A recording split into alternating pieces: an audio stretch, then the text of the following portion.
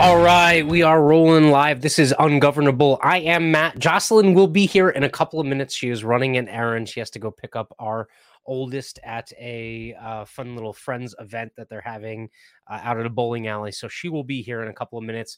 We have an awesome guest today. I don't want to keep her waiting for too long. So just a reminder, like, comment, subscribe, share. We are not monetized on YouTube or Facebook, nor do we aspire to be. So help us out with the algorithm to help get the streams out there. And huge plus if you listen to our audio only version on the podcast, give us a review. So 5 stars or thumbs up or whatever on the platform that you watch your specific podcatcher that, I'm sorry, not watch, but listen to this broadcast on.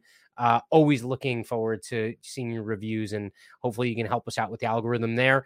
And a reminder, we take live questions and comments. So if you are watching the live stream right now, definitely feel free to participate. Or even if you're watching the recorded version, you can leave a comment and we get back to you, or a question and we get back to you. So definitely want to hear what you have to say. So I'm going to hold off on the wine until Jocelyn gets here, because that's like a sacrosanct thing. And I don't want to like be, opening up the wine without my wife here. And then all of a sudden the locks get changed and stuff like that. So, dude, Forest Mommy tuning in. Definitely check out Forest Mommy stream. Terminator Mommy is her like alter ego account on Twitter. Got suspended earlier. So if she does get back on, or if she has another account, definitely end up following her. But follow her on YouTube and check out, she does 2 weekly streams. So definitely check out those streams if you look up Forest Mommy on YouTube. So without further ado, I have a special guest this week. We are talking about religion, spirituality, and kind of how those tie into the liberty movement or the liberty world. And so I have the distinct honor of being joined by Rebecca. Rebecca, how are you doing this fine evening?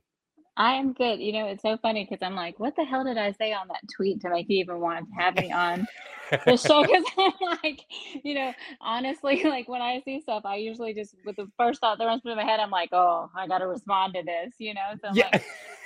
like, what the I hell did I say? I'm like, huh, well, okay. Yeah, it Must, was definitely an interesting first of all, so a lot of our episodes are inspired by these kind of like, random occurrences or thoughts and stuff like that that come up during the week in our life, and this was definitely one of them. So I don't have the original tweet. I could go back through all of my likes and stuff like that'd that, and be all a my, million. Yeah. yeah, right. I'm a Twitter degenerate, so there's so much there. But yeah, it was something to the effect of, and I'll pull up some example tweets too, because people seem to tweet about this a lot. But it was something to the effect of, someone who is a very religious person who is essentially warning people, do not be enticed by, these things that purport themselves as spiritual, right? Like, Oh, I remember it's like it was sacrilegious if you into yoga, meditation, zodiac signs, and all this. I'm like, God, well, I'm going to hell for yeah. sure. I'm driving the bus, Rebecca. You can navigate for me. Exactly. Yeah. So that tweet just, it's funny. So spirituality for me, I'll just give you, like, I grew up agnostic. So my dad was Catholic. My mom really wasn't religious for me growing up. So Mhm, I will tell you, so my dad's Mexican. mhm. So growing up, we had this. This is what I remember. Like it just still haunts me to this day. Like it was in like the playroom, but it was like Jesus hanging on the cross, and I was like with the Romans in front of him, and I was like, Mhm. every time I looked at it, it was like that's some scary shit. Yeah. Like this is just like, what am I looking at right now? So really didn't, but he didn't like force it on me. So Mhm. my parents didn't force any type of religion on me. So any religion that I got was from like my grandmother and my aunts on his side, Hmm. that would take me to church. But my parents were very, very open with letting me have my own opinions and form my own views on things. I So That's yeah. interesting. That's extremely unique, I think, nowadays, because a lot of folks, if they do have some deep-seated religious beliefs, they want their kids to, kind of like follow that path, but it sounds like they kind of allowed you to explore on your own, or at least kind of develop your own path. Oh, they did. Many fights with my Yeah. family about not really religion, but just I'm getting in fights about how my dad would use the N word, or calling lesbians and gays and trans freaks. It's like Mm, I had all these arguments with them. It's funny because I've changed their mind on a lot of things, but they allowed me to have my own opinion. Like mhm, they allowed it, which was really interesting because I come from a smaller town in Arkansas, and we were kind of known for kind of being a mhm, racist town and things like that. And it's real Republican in this state. So sure. to have two parents that allowed me to have my own voice, and they never quieted me down. They never told Mm, me to be quiet. yeah. So And I and think that you're right in the heart of the Bible Belt right there too, right? absolutely, yeah, we're part Yeah. of it. Yeah. So yeah, so I will tell you, well, where do you want to start with it? I mean, gosh, I could go on from just childhood, it was scary for me because so I believe in energy. So when that girl said about like the zodiac signs and all of this, I remember getting in an argument with this Pentecostal girl. He ended up becoming my best friend, by the way. In Yeah. high school, okay, I'm reading astrology, and she goes, "How can you read that? It's just words written on the paper." And I said, "You read the Bible every day." Yeah.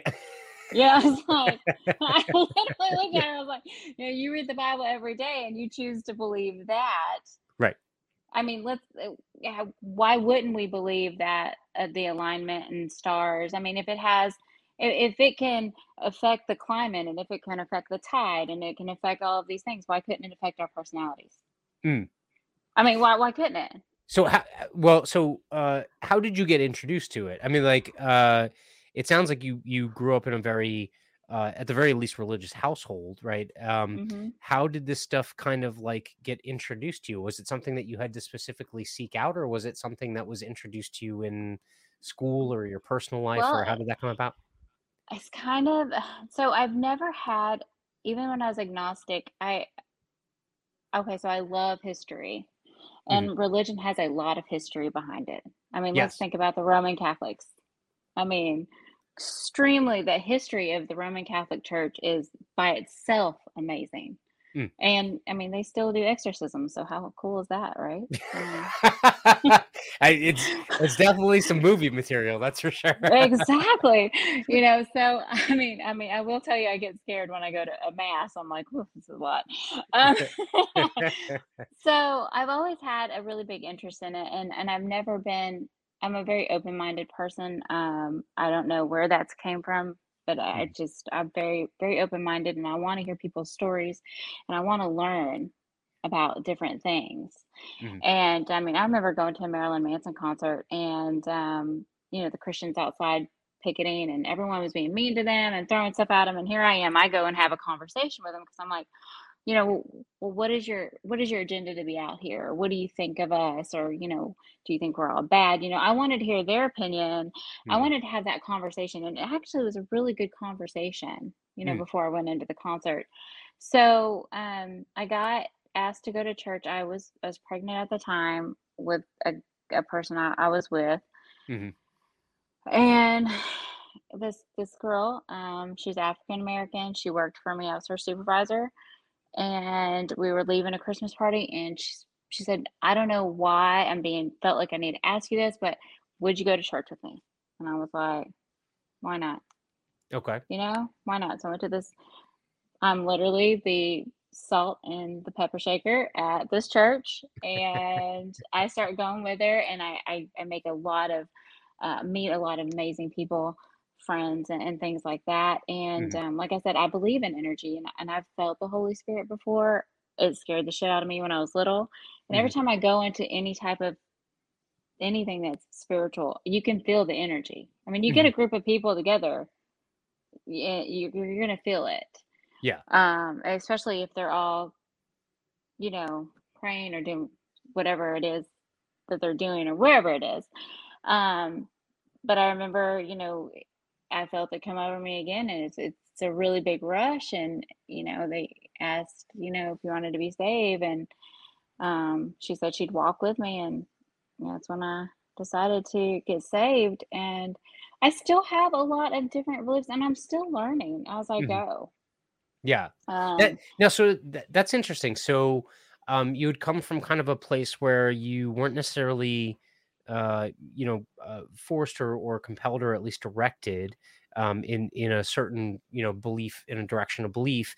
Um, and so you had explored some different areas and, you had talked about, kind of like these kind of like, oh, I even astrology and played stuff like that.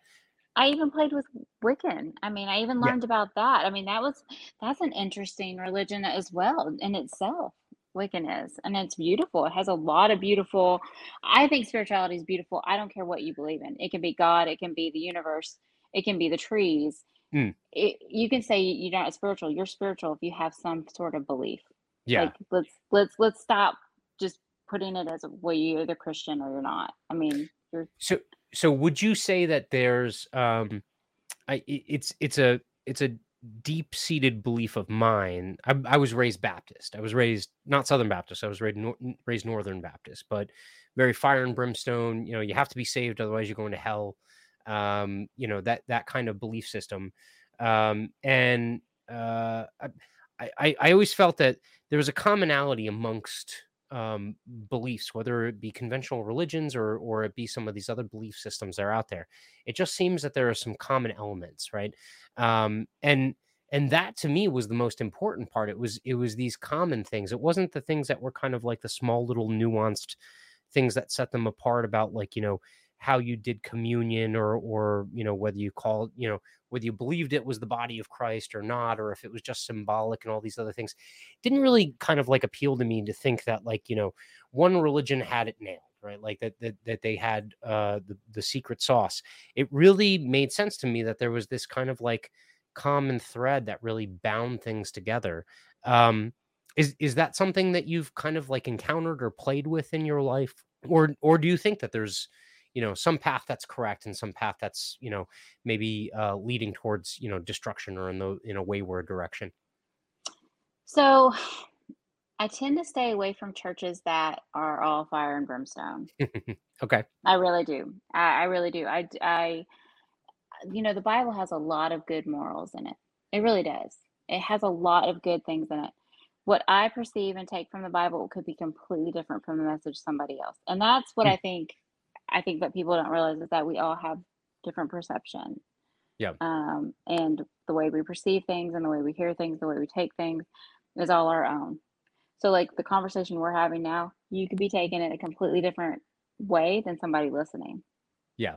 You know, they're probably thinking she's an idiot. Yeah. We don't know. I mean, you don't know. I mean, so you ever been to church and the guy's up there and you're like, oh, this guy's an idiot. Well, I can tell you in my younger life, when I was in, like my adolescence and whatnot, being brought up, even having this conversation, like kind of like entertaining even the idea of the fact that there's, something outside of the Baptist faith, or Baptist faith, or in a broader context, just the Christian faith or Judeo-Christian faith. Um, would have been looked at as, heresy or sinful, right? It would have been looked at as a certain level of evil, which I understand the context in which that gets taught, right? It's intended to help people from, kind of wandering astray, so to speak, and who knows where it dates back to, but falling victim to, the occult or something like that, that might have been, dangerous back in the day, or something, perceived as dangerous. But nowadays it definitely seems like this kind of like relic of a time period where there was a lack of information. Whereas Hmm. nowadays we definitely have so much more information to draw off of, that maybe we don't need to, tell people that something that is perceived as negative is evil. We just have to tell them the truth about, like, these things can lead you down a bad path, Absolutely. if that makes sense. Absolutely. But it doesn't always stream from the Bible. This is the thing I think what looks bad on Christianity, I guess. Mhm. How do I say this? Is that we don't talk about it. We don't talk about we don't talk about the different the different aspects. Hi, wifey. Yeah. Hi. Yeah. Jocelyn's been on a whirlwind tour of most of New Jersey. Oh, God. Yes. It's raining. I keep thinking I'm going to hit a deer or something. Yeah. So, but yes, yeah. So we're gonna work you in. So, Rebecca, basically, you're talking about kind of like the idea Right. that like we had to stop people from kind of like moving off in the wrong direction, right? Right. I think so for like the church I go to, it's, you know, he says it like this. He's like, you can sin every day and you're still saved. Now, do you want to use up that sin card like a credit card and just keep swiping it and just be, expect it? Absolutely not. I mean, at some point, you're going to have some sort of morals to kind of stop. It's what you learn from. So I like he teaches it from a point of how are you going to do better as a person? How are you going to do better? So the church I go to, it goes into that, and he doesn't. And for him, like, he ends it and he says, you don't have to raise your hand. You don't even have to get back put in water. He was like, if you just say this prayer and you have that relationship with Christ, you're saved. Yeah. Like he doesn't want, if you don't want to show it, you don't have to. Of course, he wants you to show it, because the more people who know that you're a Christian, the more the word gets out there that, hey, we're not all bad, if that makes any sense. But I could be rambling. Yeah, 100%. So, I'm gonna hit the pause button for a moment. We do have a little ritual. This is definitely not anything akin to the Holy Sacraments or anything like that. But we do have a bottle that we usually open up on the broadcast. So this is Washington Hills Cabernet. Got it a different place this time. Yes, down in New Hope. We got it technically the place was in Lambertville, right? Lambertville. And this is from Walla Walla, Washington. So Walla Walla. Again, Rebecca, I don't know if you're a drinker, but we always open a bottle of wine. We are not expensive. Yeah, we're not bougie, so this is not like anything more than like bougie. I love that word. That is like my favorite word.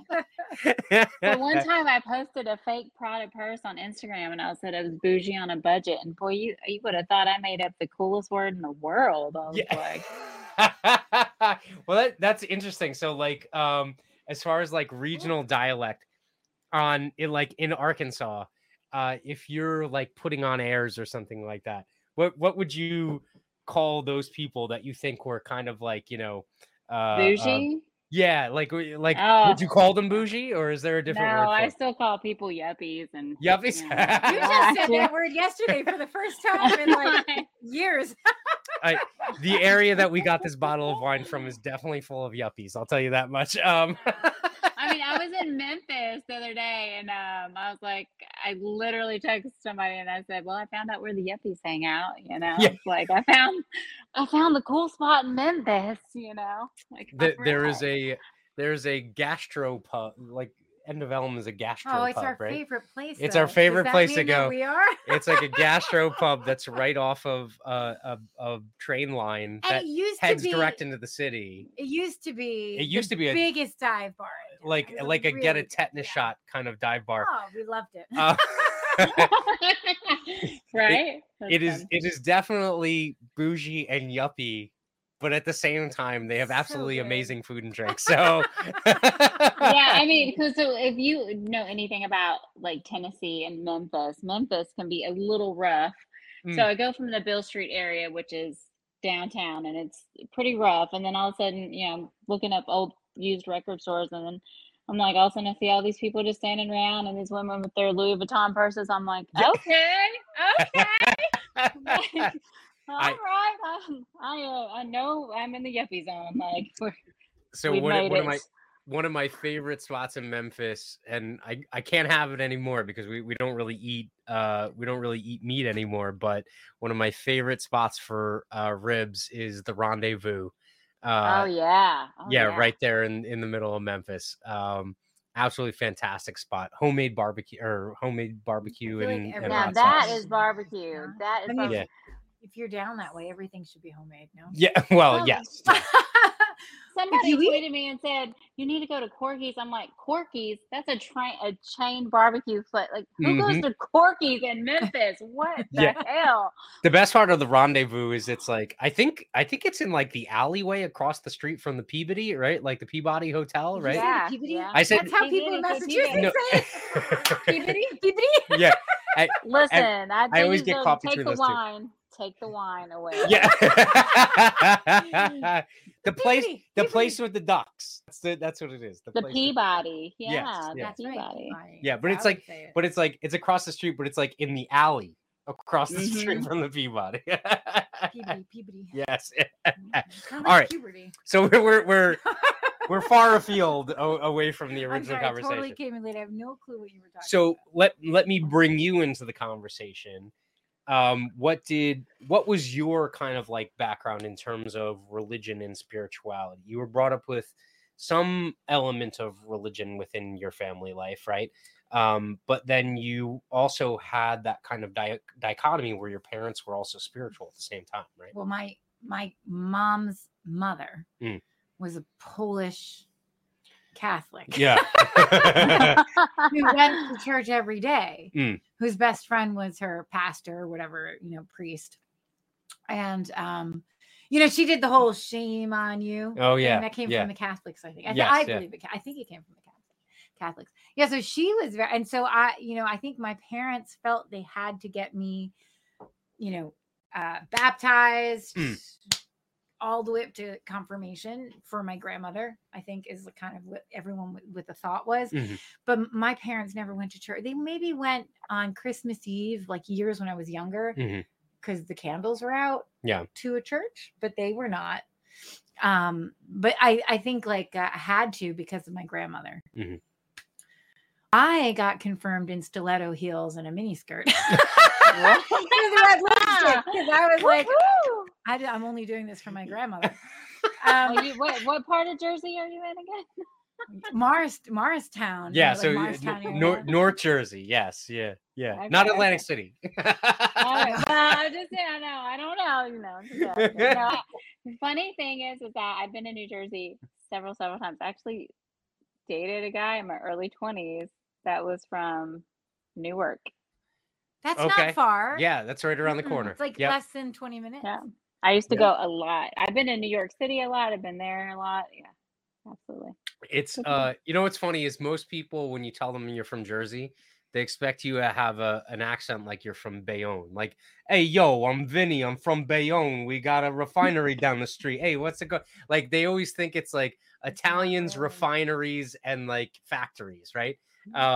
What's funny is like the vast majority of New Jersey is farmland. Like South Jersey and West Jersey Yeah. are all cornfields and cows and stuff like that. But yeah, most then- people just know Jersey because of Newark International or Liberty International Mm. Airport that they fly into, Mhm. and then what they see when they fly over, which is basically Bayonne and Linden and other places that have like Well, big people know like oil Jersey refineries. City and Hoboken and that kind of stuff. a little bit. Yeah. Yeah. So, We're not far from all Yeah. of that. We're northern. Yeah. Jersey. but so what's interesting is you had folks that, especially your mom, like believed in like angels and yeah. and these kind of like very spiritual aspects of life that weren't necessarily mainstream Catholic beliefs, right? No. And They were like Edgar Casey, mm, past lives. They've both been for past life regressions. And yeah. They but we had a priest at my mom's at their thing because I felt like just in case, because her mom was so This is a very interesting question, Rebecca. I pose this to a lot of people. Okay. I find a lot of people believe in specific types of religions for that kind of like just in case, like that fail-safe like insurance in policy. case I die. Like, do you get that impression? I'm like, are there a lot of people that you've come across? Well, that were, like, absolutely, but that's because it's indoctrined into them. Mm. I mean, yeah, absolutely. There's always going to be people. Well, I mean, death is, if you think about death scares a lot of people. Death doesn't scare me because I feel like I'm going to be part of something bigger. I feel like I'm part of something bigger already. You know, I mean, we're just in this human experience. Like Mhm. there's a whole big vast everything around us. I don't know how to say it. I'm moving my hands and y'all can't see that because I have my camera. You must also be part But Italian, but yeah. no, it's the Mexican in me, so I Yeah. like jump out and talk about everything. You know, I'm like loud and everything. So to me, death doesn't scare me. The way I die scares me, but after I die, it doesn't scare me. Mm, Um, but yeah, I think it's indoctrined to a lot of us. I mean, a lot of people are scared of death and what's going to happen to them, yeah. you know. And honestly, I don't really care what happens to me Yeah. because That's I'm like they gone. It's keep like, that's you like know, they keep the priests or the rabbis like on call at a hospital, right? Mm. Like they're always in the hospice areas and stuff. I feel like that's like, and that might just be more for the living. Oh, at least they had that. I don't know. I mean, Wait, you well, know the that and I think you know, and also I think it is thing is that we don't walk in we don't walk in our own convictions, and I think mm, that's the problem is that we don't own up to it. So prime example, I'll use myself. I've made tons of mistakes in my life, and when I was leaving my husband, um, you know, I wasn't happy, and I did start talking to outside my marriage, and my aunt goes, what happened? You know, because she's like, I never saw y'all together. You know, my husband never did anything with me, and I said, well, started talking to other men, and she goes, all right, well, way to just stand up and you know, she's like, that's brave. You know, a lot of people mm, won't stand up and say, this is what I did. You yeah, know, this is who I am. And so when people are about to die, I think they think that it's their last chance to get that salvation. So, you know, I right, make peace with it now and I go, okay, I made this mistake. Who am I going to be going forward? yeah. What am I going to do now? How am I going to act now? You know, where a lot of people don't, if that makes sense. No, that totally makes sense. What's interesting is whenever I ask that question, or whenever we kind of like talk about those aspects, especially when it's end of life stuff, I I, I always forget who the hell said this, but the quote is, "Everyone dies, not many people live," right? And it's the thinking that, like, you know, on your deathbed, if you truly don't want to have any regrets, like, why would you live a life of, you know, either fraudulence or something that, at least at the very least, that you couldn't feel comfortable with on your deathbed, admitting that to yourself or to the people around you that you lived, right? Like Mm-hmm. and it just makes me think of, you know, again, that commonality, right? If you have a certain set of principles or kind of like, you know, perspectives that you live out, regardless of what your religion is, or regardless of how you choose to, you know, practice, um I think most people, if they were able to embrace that, like on their deathbed, they wouldn't be afraid, they wouldn't run for lifeboats, right? Like they would be able to be comfortable with that. And I think a lot of people, you know, may choose to have a priest with them because they lived that life, and because they were, you know, a whatever it was, mm, devout Catholic, or they Mm-hmm. truly believed in what it was, you know. I think we hit up the priest Yeah, just in case my mom would have wanted it. We weren't sure, right? Like yeah, the Marines were there for my dad. yeah. And the priest was there. And I kind of think sometimes priests have nice ways of saying things, Mm. right? I feel like What was interesting was, like, to your point, Rebecca, the sounds like the parishioner, or whoever heads up, the pastor that heads up your church, might have had kind of a similar viewpoint, is that the priest that we had, um wasn't this kind of like hard and fast, yeah, you know, devout Catholic priest, or at least he left the door open to for say, other like, you know, things. let's He was be open open, about and it. yeah, because we He didn't. just had a sabbatical, right? Well, yes, yeah. Actually, he had a sabbatical in Sedona, Arizona, Yeah, right? which is their favorite place. Yeah, Right? and talking about kind of like spirituality and stuff, there are these places in the world that just seem to have these kind of like auras about them. Mm-hmm. And this Catholic priest just so happened to, you know, have just traveled to that Their area favorite where place. Jocelyn's parents felt very kind of like drawn to, or at least connected to. Oh wow, that's Yeah. nice. So just interesting. I didn't hear your story of is it something you all your life Christianity or something No, you found it later? wasn't. No, I mean, it wasn't at all. And it's still pretty new to me now. If you want to know what really introduced it, why I've gotten into it a lot more now and learning more about the Bible is, I don't know if you guys have ever heard of Neville Goddard. But No. he was I want to say 1950s, 1960s. But he believed in the law of assumption and that God is within all of us. Mm. So what we perceive and what we think is going to manifest out into reality. And he has all these quotes from the Bible that literally actually kind of show you that. So take, for instance, the woman who believed if she touched Jesus's cloak, his bloody cloak, she would be healed. Mhm. She believed it. She believed it. She believed it. She believed it. And she touched his cloak and she was healed. Now, was that a placebo effect? Or was that just something that she just thought would happen? Is that real? Or did she just assume it to be? Mm. Because the mind's so powerful anyway. I mean, I love books like The Power of the Subconscious Mind and things like that. And all of it kind of ties in. So you've got the universe, you've got God, you've got everything.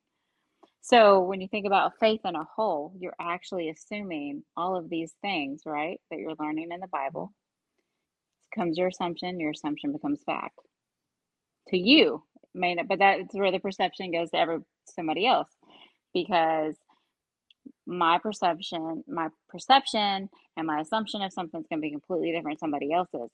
But that's because they're in their own head. They're their own writer and director in the world, and God is in them. Well, if God is in me and I'm my own person, I'm going to create my own reality and bring who I want in it. So I know it sounds crazy, but that's how No. I'm like, not at all. I'm go ahead. I know you're kind of like going in on this. I was thinking of it because one of the things I said, I don't ever want to dictate how my kids believe. Like, I want them to follow their path, whatever finds them, you know. that's what my parents did. What my parents did was teach. They gave me a solid foundation in Christianity, which was really like stink bombs in, you know, trying to get out of class most of the time and making fun of the teacher. Like, that was pretty much all it was. Well, you also went to CCD, right? CCD until I was like freaking 16 or 17. Okay. That's what I'm talking about. Catholic school? Is that Catholic school? Yeah. It was it was like after school, or did you do it on Saturdays? I had to do overnights. Yeah. They got the pro-life people in to show us the board. I mean, I just can't even. I have a bad experience with any organized religion. But if my kid chose to go in that direction, I would let them do it. You know, I want them to do what they do. The only thing I said to you in the beginning was they have to believe in something bigger than them. I think that's the only big thing. I think you have to have faith in something bigger, wherever that is. Yeah. You know, and whether it be an organized religion or not, you know, or Buddha, or like what we're doing now, like consciousness, right? Like, as long as it's bigger than. Yeah. Right. Well, to your point, Rebecca, a common theme in our household is when we're talking about like whether it be health, whether it be our kind of like mindset, whether it be how we're kind of like raising our children, that what you just brought up, like whether it's a placebo effect or not, we really don't care if it creates a positive effect, right? Do I care whether or not it's a placebo or not? I know a lot of the people out there will be. I used to be of this mindset. I was, you know, educated in engineering and science, and it was drilled into me that, you know, the placebo effect is not an effect. It's an outlier, right? You can't depend on it, that kind of thing. But from that standpoint, like, it's also appreciable. Like, it's actually measurable, right? Like, it's a thing. So like, you can't just disregard it. And so when you know, whatever kind of belief system you end up adopting or kind of like internalizing, if that produces positive results, who the hell is someone else to tell you like, oh, you're doing it wrong, work, right? Like, you believe wrong, right? But that's where the people are the ones who convolute and screw up any type of religion or spirituality. It's the people. I mean, it's not the religion. It's the people who do it. It's the human effect. Yeah. Exactly. I mean, it's because you want to know what the problem is that we all walk around wanting to be right. Yes. Yeah. I mean, let's not act like, it's funny. So my little astrology thing sent me a little tweet today. Not a tweet, but it always texts me during the day, and it said, "You're not a saint." And I was like, "Well, fuck you too. That's great." Yeah.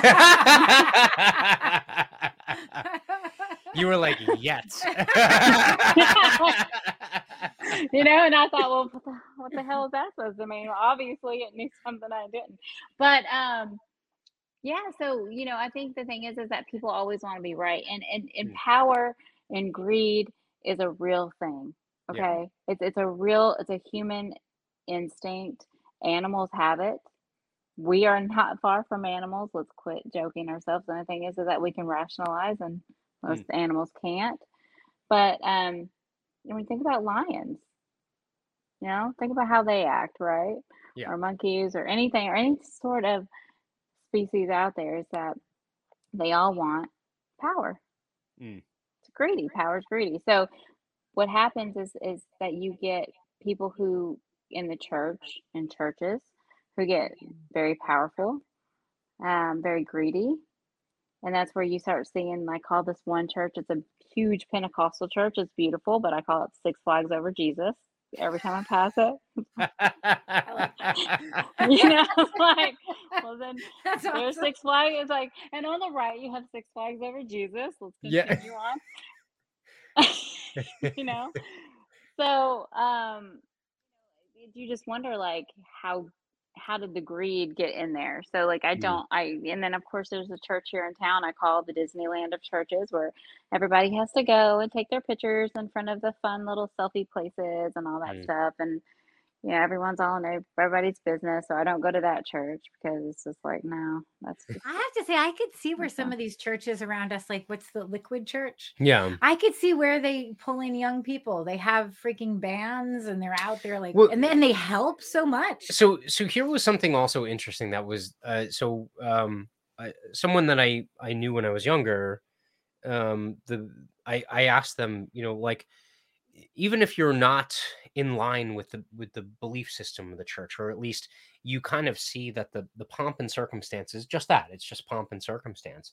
Like, what do you really get from it? And this person really kind of laid it out pretty succinctly. And they were like, it's the community, right? Like that's what I get from the church. I get the community. And regardless of whether or not, like I've led a good enough life to go to the afterlife or whatever, I really don't even care. Like, I just care that I have a community of like-minded people that are around me. And it's very interesting in the context of today, because in the context of today, like on this show, we've talked about mass formations. We've talked about things that happened during COVID. We've talked about the fact that a lot of people feel isolated or depressed because they don't necessarily have groups that they that they attribute themselves as being a part of, that have very close relationships. The relationships are extremely superficial. They're extremely kind of label driven. They're not exactly kind of like belief driven, right? And I keep thinking back to that. I'm like, you know what? That makes so much sense, because regardless of whether or not you think that the mechanics of your belief are correct, right? Like, it makes so much more sense that you're around a group of people that are supportive and loving, and they share some kind of base base, not just beliefs, but core values. Well, look at what my Aunt Judy, all the people from the church who came out to her funeral. Yeah. She had developed she was never really religious, I don't think, like that, until she got cancer. And then she kind of like went into this idea of the church, and she was like, was it a knitting something or other? Yeah, like a knitting group or something. A huge group, and they all were they were all there. Yeah. And it was like a stone, like a touchstone for her life in the last few years. So, I mean, I get that. I get that. And I think they also, some churches, like they really do great work in the community. I like, it's hard. You and I could not get together the same thing that a local church with people could do for like. Well, no, man, like we would have to. We would have to form our own church. But Is that something that resonates with you, Rebecca? Do you kind of like see that happening? True. I do love the community. The church I picked, the reason why I picked it is because it's not it's not overloaded with a ton of people.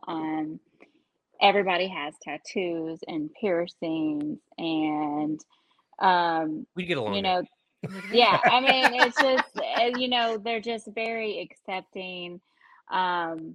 They don't. I haven't heard any gossip. Like some churches you go to, you're going to hear gossip. Just Oh yeah. going to. I don't. We don't get. I don't get Sunday any of potluck. Sunday potluck. That table is a good spot for all the exactly. gossip. The pastor is young.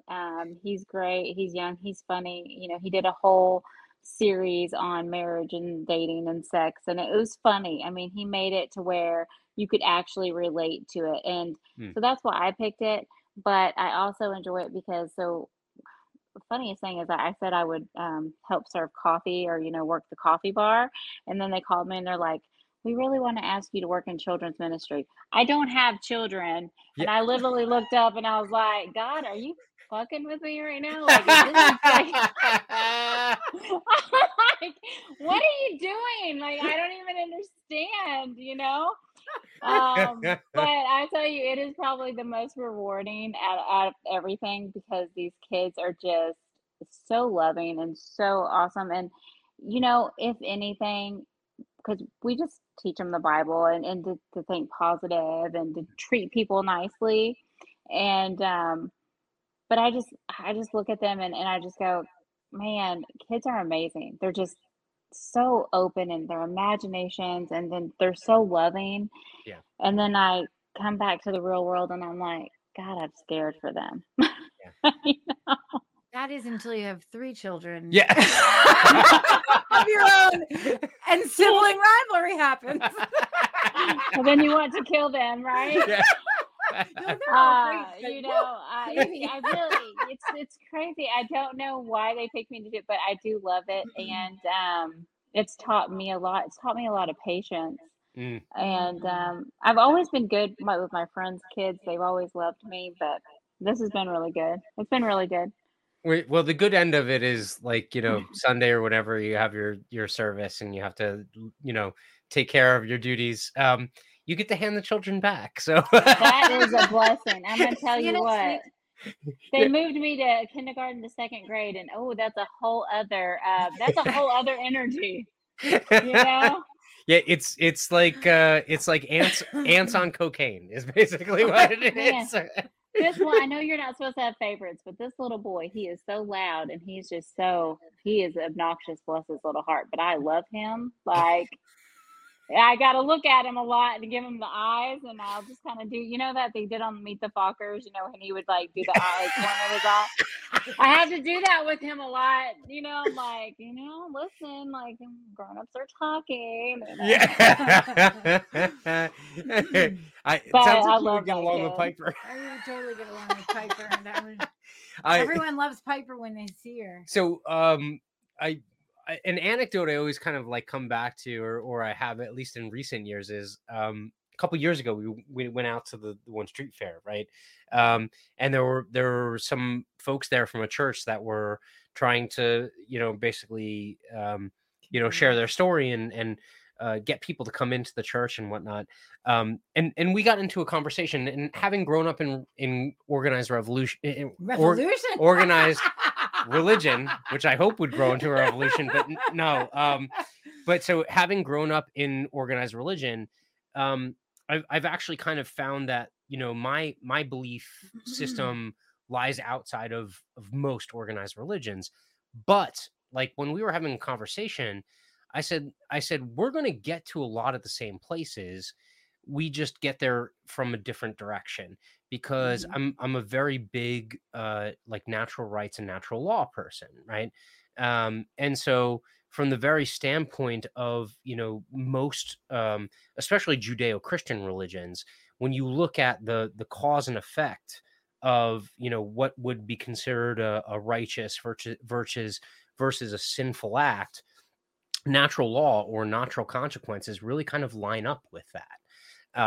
And so I know a lot of people, feel like natural law and not natural consequences require, some divinity as far as like a creator or an original power in order to put those into effect. I don't necessarily need that, so to speak, in order to like, rationalize it or feel that it exists. But from that standpoint, I think I get to the same point as those people, right? Like I get to the same place because I believe that you can observe in nature, if I do X, Y happens, right? Mhm. And it's really interesting when you cross that over with most organized religions. A lot of the teachings really just have to do with natural consequences. A lot of them have to do with like, well, if you over imbibe, you end up being a drunk and you have problems, right? Like if you end up basically coveting your neighbor's wife, you end up with drama and things fall apart and your life gets complicated and all this other stuff. Like it's just natural consequences, right? What I thought was interesting though was when you got to the transcendental. I've been waiting for you to find some spiritual kind of something or other Yeah. for a while, and I feel like the transcendental meditation talks to you. The idea of like a consciousness. Yeah. It's not necessarily something that's outside of yourself. It's not something, it's like this energetic kind of thing. Yeah. And I feel like that talks to you. So Right. let We me ask. just talked about energy. Like it's all energy, no matter what you call it or believe in it. It's all energy and how Yeah. you.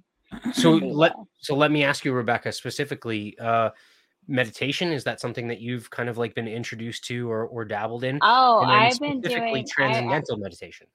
I've been doing meditation. It's hard for me though because I have ADD, so my brain is all over the place. Okay. So I have to do guided ones where, like, so one of them, kind of, it'll say focus on the word trust, and it'll say just focus on the word trust. See it in your mind, and clear your mind and only see it. So it's very hard for me to do, but Mhm. I've gotten better at it. So it's like trying to stop all those thoughts so that I can get in and just be You to got to try trust myself. transcendental meditation. that It's made for you. It's that made for you. that is my meditation in the morning. Like I can tell you, so like we meditate twice a day, transcendental meditation, without kind of like speaking too much about it, because it's like Oh, it's you're this, like lip sealed. yeah, You it's can't. You're not supposed to be allowed. something that's taught from mentor to teacher. So like you can't necessarily talk too much about it in the open, but we meditate twice a day, and I can tell you that my morning meditation is exactly what you're referencing. It is, I'm thinking about what I have to do for the day. I'm thinking about what I didn't do yesterday. I'm thinking about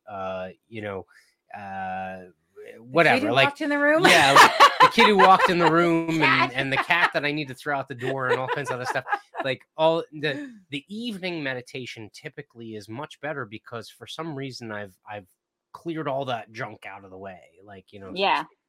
But it is definitely like I think most people would say I had ADHD. What I like about it, I do too.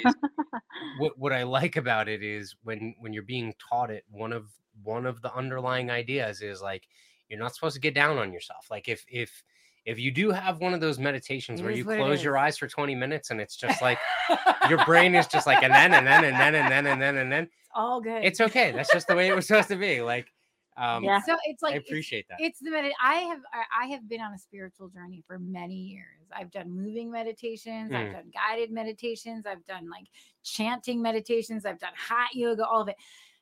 And I've never been able to meditate before I started. Y'all, I just got sorry to break in. My mom just texted me and said, "Watch your mouth." So obviously she's listening. That's okay. We don't want to get in trouble with mom. Right? Exactly. That's funny. She's always saying, "Rebecca." Yeah. But I also find a very interesting parallel between meditation and prayer. Right. So a lot of folks that are people of more kind of like structured faith use prayer, I find, in a very similar way as people that use meditation or vice versa. I was never a prayer person. No. Are you someone, Rebecca, where like you'll not just pray for a couple of seconds, but like you'll dedicate 5, 10, 15 minutes to prayer, or is that something that doesn't really kind of like seep in? I don't really just stop and pray. I don't really sit there and go, okay, so again, my belief is different than anybody else. I believe that God is in me, that Mm. he's with me all the time. So I talk to myself. I talk to my Mm. higher self that he's with me. So I Mm. talk to my higher self and I'm like, okay, and of course, if somebody needs prayer, I'll say, please watch over, so and so. But I'm not a sit and devout prayer. No, I'm not. That's just not Mm. my style. Yeah. It's not something I do. I have to say, I've always been a little bit in awe of people in mosques that do like on the rugs and like they surrender their body to the earth. You know what I'm talking about? Like they're down and in Oh that yeah. position. I've always been in awe of that. And that like surrender to that. That's always Well, been. there's a rhythm to it. It has always struck me as something that is very analogous to uh, meditation or some kind of Like the daily Sufi dances or ritual. something. Yeah, like I don't know. but so from that standpoint, it's like again, this is kind of like talking about those commonalities, or at least the overlap that happens amongst people that are of different faiths, or kind of like different perspectives on existence or spirituality. There are these things that are kind of like they fulfill the same space, right? They might be a Just different defined differently. they're like a different execution Yeah. of them, right? But at the same time, they kind of fulfill that same place. And so I think some people, might pray, some people might do yoga, some people might take a walk alone in the forest. So like all of these different things kind of like fulfill the same purpose almost in people's lives, in terms of like whether it be self introspection, or even what's the opposite of introspection, like outrospection, extrospection, looking inward versus Right, looking right. outward, that kind of thing. um and there's a level of absolutism in some people that I think works against what could bring people together, because I think there's a level of exclusivity that some people within certain religions, and to your Or point, like Rebecca, yoga. well, to your point, Rebecca, Mm. like they want to be right. Like I believe right, you believe wrong, right? Or Like this that is kind the of right thing. way, that's the wrong way. Yeah. Like that whole. Yeah. And I think that just kind of gets in the way of what could be something that's unifying. I mean, like, But isn't that the human element, the greed of it, because you want, right? Like you want to stake your claim to. It could be greed. It could be, who knows? I mean, I was raised being told that, like, the select few who were saved would be the ones who go to heaven, right? And so that is a that is a small subset of the billions upon billions of people that have lived throughout time, right? I know, and then who are we to say who's going to go to heaven and who's not? That's the thing. Is that's what I think people are realizing now, and I think that's what's turned so many people away from a Christian-based religion. Yeah. Because who are we to do that when it's really not our call? It's really not our. And for years, I think Christianity kind of had some opinions on things that were just very harsh, like gay marriage or I think that kind of thing. I think it's become very. I also think it's become very co-opted. I think that organized religion, in a certain extent, has become very exclusionary and segregatory. Is that even words? I'm just making up words today. Because you should write them down. Segregatory or segregationist. I think it's drawing these artificial lines between people, when really, a lot of folks probably believe very similar to you. They just might do it in a different way, right? And so are you, Rebecca, are you familiar with Mark Passio at all? No, I'm not. So Mark is an anarchist, and Mark does a lot of talks from a very religious or spiritual standpoint. And he talks about this kind of like, push and pull, or he might even call it a war between good and evil, right? He actually spent time in the Catholic Church. He spent time in the Satanist church. He's spent time in a lot of these different kind of religions across the spectrum. And he really talks about some of these things from the standpoint that a lot of people truly don't they don't understand really like you were talking about history, right? Like religion has a lot of history to it. The historical progression of some of these religions is also extremely interesting and telling about. Some of it's awful. Well, it could be awful. It could be from the standpoint of these power struggles that happen between, I mean, you're a liberty-minded people, like, people have vested interests in power along with religion sometimes, and that causes the religion to shift. Or I'm like, just look no further than the Church of England and how that came about versus the Catholic Church within the United Kingdom and the English I Empire. love the story of the Church of England. I mean, come on, he just wanted a divorce. Yeah, exactly, right. I mean, let's get that straight. I mean, he just wanted a divorce. I mean, I love that entire. But I love history. So I mean, I guess when we first started the podcast, is that history is so embedded. There's so much history in any religion you look at. Yeah, totally. It has like a heartbeat to it, almost like, or like, a lifeline.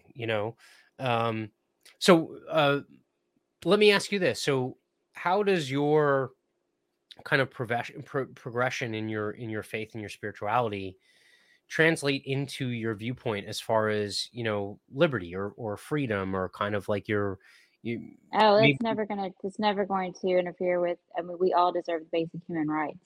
I remember being in college in sociology and looking at this, and I've always been, like I said, from the get-go, my parents let me have a very open opinion about things, and I was probably the only girl in school that was glad when the South lost the Civil War, in class.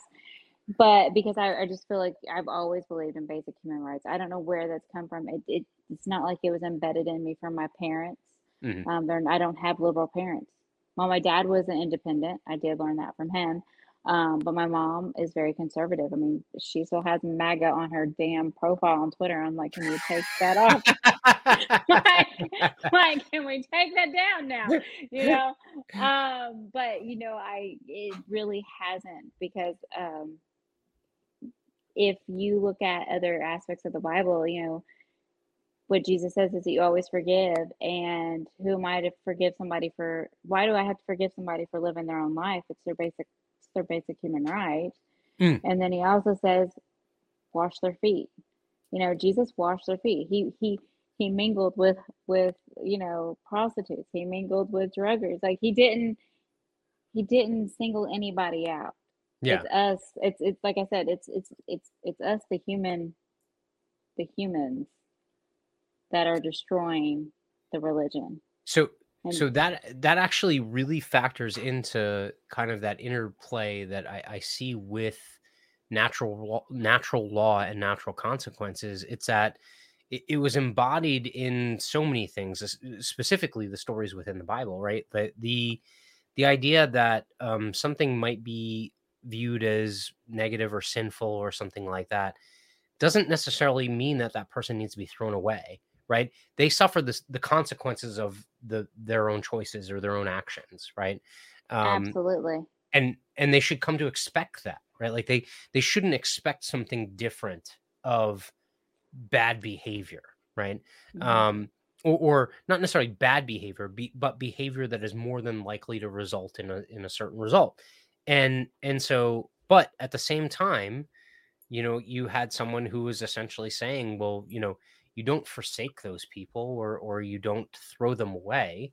You try and, bring them a new option, right? I'm like, how many times do I use the phrase, like, you can bring a horse to water, but you can't make it drink, right? Like you basically can introduce these ideas to someone, but you can't force it upon them, because if you do that, even if they acquiesce or something like that, they're never going to believe it, right? Like they're never going to internalize it.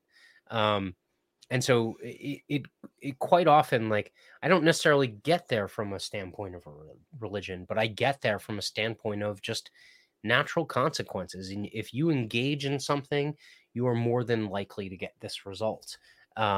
it seems to cross over, but I think it's very interesting how puritanical some people can get about their religious beliefs. I mean, old school Catholics Polish are Catholics.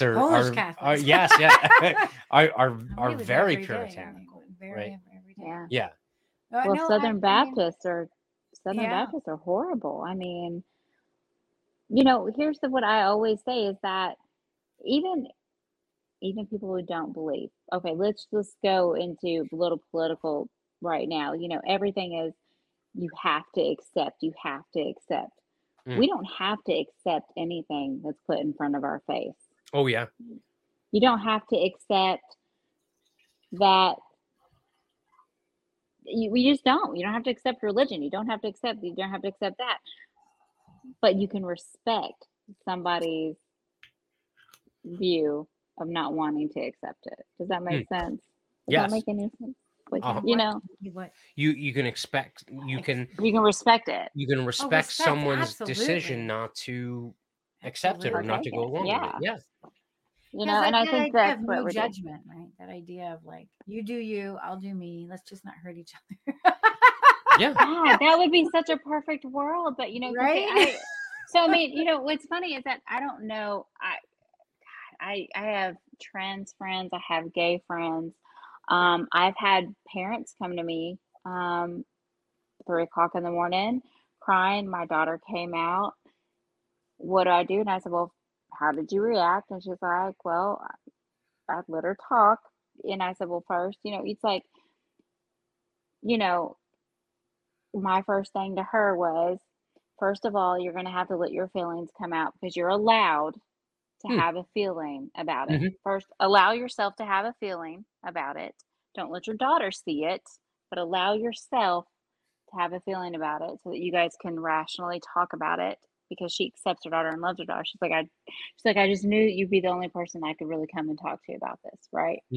I'm like, so you got to let those feelings come up, and you're going to have to talk to her like I do my trans friend. It's like, not everybody is going to accept the choice that you made, and you have to be okay with that.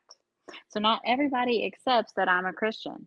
They automatically think I'm a racist or I'm a bigot, all these things, Well, you're from Arkansas. I mean, like, so that's just Jesus, I know. God, God, you're from the South. You're automatically racist. Yeah, that's right. Yeah. Yeah. It is interesting how Christians have had a bad rap since, especially since the whole Trump thing. I feel like there's no. It started way before that. No. Absolutely. Really bad with that. No, and I think liberals are or not necessarily liberals, because that word has been co-opted or abused and stuff like that. Specifically, leftists have also suffered the same problem. So they've allowed, or they haven't allowed, but the groups that are most extreme among the Christian faith. So take the Westboro Baptist Church that pickets gay funerals and stuff like that, right? Those folks have been highlighted by the people that are essentially the enemies of the Christian right? As to make you think that is basically the garden variety average Christian, right? And then the people that are on the right end of the spectrum have used the crazy cuckoo atheist types to make you think that those are the average garden variety, atheist, agnostic kind of person, right? And it gets to the point where you're basically talking past each other, because truthfully, at the end of the day, there are way more commonalities than there are things that separate us. Now, every single one of us are individuals and we're all unique. But at the same time, when you look at some of these things like we've been talking about, whether it be prayer versus meditation, whether it be faith versus, how you kind of see, whatever it is, astrology or something like that. However, those things manifest within your life, they're not that much different. You might call them different, or the mechanism might be different, but the people are not that different. It's just you're all kind of searching for the same thing. Like I spend money at the bookstore, whereas someone else spends money at church. They both get us off, right? Now, I appreciate the fact that you didn't attack me by saying that you spend money at the bookstore and I spend money like on electronics. So I appreciate that. But, but like people spend money in their church community. Yeah. Because that's like that gets them off in their own way. I mean, not in a bad way to say that, but like, right. So I love a bookstore. Well, so that I spend it in subscriptions to magazines. I don't know if I would phrase it that journals. way. that but it's like exhilarates meditation. You. Okay. That exhilarates it's something that feeds me. Yeah. Right? Like books and pages. You're going to get Rebecca in trouble with her mom, by the way, who's watching. No. But right, it's not that different. It's like whatever your church be. Yeah, I think that's very interesting. I think that we're going to have radicals, and no matter what there is, yes. we're going to have radicals. And I'm going to just throw this out there because, all right, let's talk about the gay trans community. I love them, right? Have a lot of them, a lot of friends that are gay and trans. One of my trans friends is very religious, knows a lot about religion, has a lot of bad things that they can say about it, a lot of good things that they can say about it. Have a gay friend in Houston who's about to get married, and he is a very Catholic. He is Mexican Catholic. So if it's Roman Catholic, would it be him? But he does not like the way that his community is projected at a lot of these parades, at a lot of these shows. There's radicals all over the place. It doesn't matter. I mean, there's going to be a radical somewhere. We like guns, right? We're gun owners. We support the Second Amendment. I love it. You don't see me out there. If you're looking in the background, I kind of love guns, but you don't see me out like waving my guns around. That's not a radical. I'm not going to be running around with the NRA at a school after a school shooting in that town saying let's support gun rights. No, I have more respect for the human, what they're going through at that time, what a community is going through. Yeah. So, it's not just the Christians that are radical, but if you want to know some really good documentaries that'll open up your mind a little bit, Netflix has a ton of them on Mormonism. And I've never in my life realized what the polygamy and things like that have done to that community. It's amazing because they've almost glamorized it with like, what is that, Sister Wives, that show Sister Wives. Big Love. Big Love was the one on HBO, right? Big Love, but I think Sister Wives is together. Sister Wives is on TLC, and it's a reality. It was like show. A big program a while ago. Yeah. And Big Love was like one of the big ones. Yeah. So they've like glamorized it, right? Just like they're glamorizing so many things, like My 600-Pound Life. I can't stand that show. It just irritates the shit out of me. Yeah. I won't even watch it because it's like I think she's beautiful. I think she's great, but I just well, it's ironic that or not ironic, it's tragic that we've lived through this period of time in pop culture where, starting with the Real World and some of these other shows, it's basically considered kind of like real life TV, right? Like it's considered filming real life, and it's complete BS because it's not real life. It's produced and it's people overacting, and it's focusing on the extreme. It's not focusing on the average. But I think that stuff with the Mormons, like the Sister Wives and the Big Love, those have an appeal to women because women way back when we were tribal. We were like, oh yeah, I don't have that anymore. I gotta be honest. Like, okay, so the idea of having multiple wives, like most men at the onset, I'm not saying I want multiple wives. At the onset, most men would be like, yeah, like I could father children with multiple women, stuff like that. I gotta be honest. As someone who's been married twice now, and specifically married for an extended period of time with my current wife. I cannot imagine what it would be like having to balance like 2, 3, 4, 5 wives. Like, not to mention the fact that like you're talking, Rebecca, about how it is not a glamorous thing. It is a life or a lifestyle that's built off of like a hierarchy where it's not like, but I think everyone gets along and has a good time and stuff like that. It's just not that. But the reason it gets exactly, is because that's something women are missing in their relationships and stuff. Oh, that's an interesting thought. So that is interesing. The I don't know. I don't want another bitch. I don't know. I don't want another relationship. I've got enough personalities to one man can't handle. This one guy who like has been trying to talk to me, like trying to date me here in town. He says, so tell me something interesting about you. So I went into politics and everything like that, and he goes, "Oh, you're quite complex." I'm like, "Oh, I guess." That's what you can say. Do you run into I'm not familiar with the area of Arkansas that you're in, but do you run into kind of like some of that conflict where men are looking for like the more trad wife type women versus someone who's like type A and go-getter and that kind of thing? Oh yeah, I mean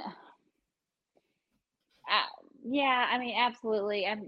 I literally was told the other day that, because I have an opinion and voice my opinion, that a man's not going to want to be with me. Because I just sit there. And I'm like, well, I can't be with another man like that, because the man I was married to, he hated that I would speak my opinion in group settings. Oh. He would look at me like, stop, just be quiet. Yeah. I wasn't allowed to have an opinion. So he didn't like going and doing things with me with a group of people, because if something got brought up that I didn't agree with, I'm gonna say something, and he didn't like that. So yeah, I was told just the other day that would be probably why it's going to be hard for me to find somebody. Next. Next. I thought, oh wow, because I feel like I always argue with people very respectfully. I never, leave an argument, or just because we don't agree on something doesn't mean I'm going to disrespect you. But yeah, so it is different. It is hard, because I'm not a docile woman, I guess you could say, where I'm just, going to just lay down and take whatever a man has to say. No, that's good. I think that I believe, whether or not it had a place or not in culture, 100 or 200 years ago, I think has been something that has been outmoded, even if it did have a purpose back then, right? Like not that I would necessarily say that it didn't have a purpose back then, but I would say, like, whatever, circumstances might have been different, right?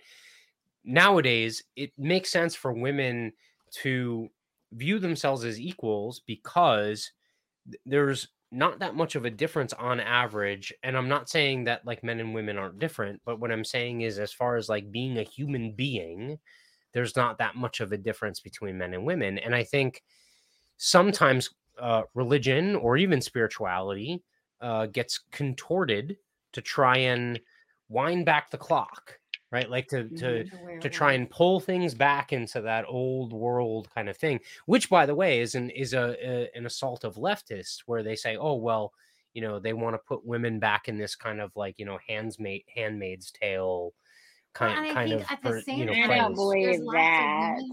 Yeah, and there's lots of women who want to be home and be a mom, and that's fine. That is like, that's fine. That's freaking amazing. Yeah, like, and there's women who want no kids, and there's no one way to do it, right? And I think no matter what way you go, women get. I got to be honest. I have a real problem with dads wanting to use the breastfeeding thing. That's a little weird for their babies. That's just messed up. Like a bottle. I draw the line there.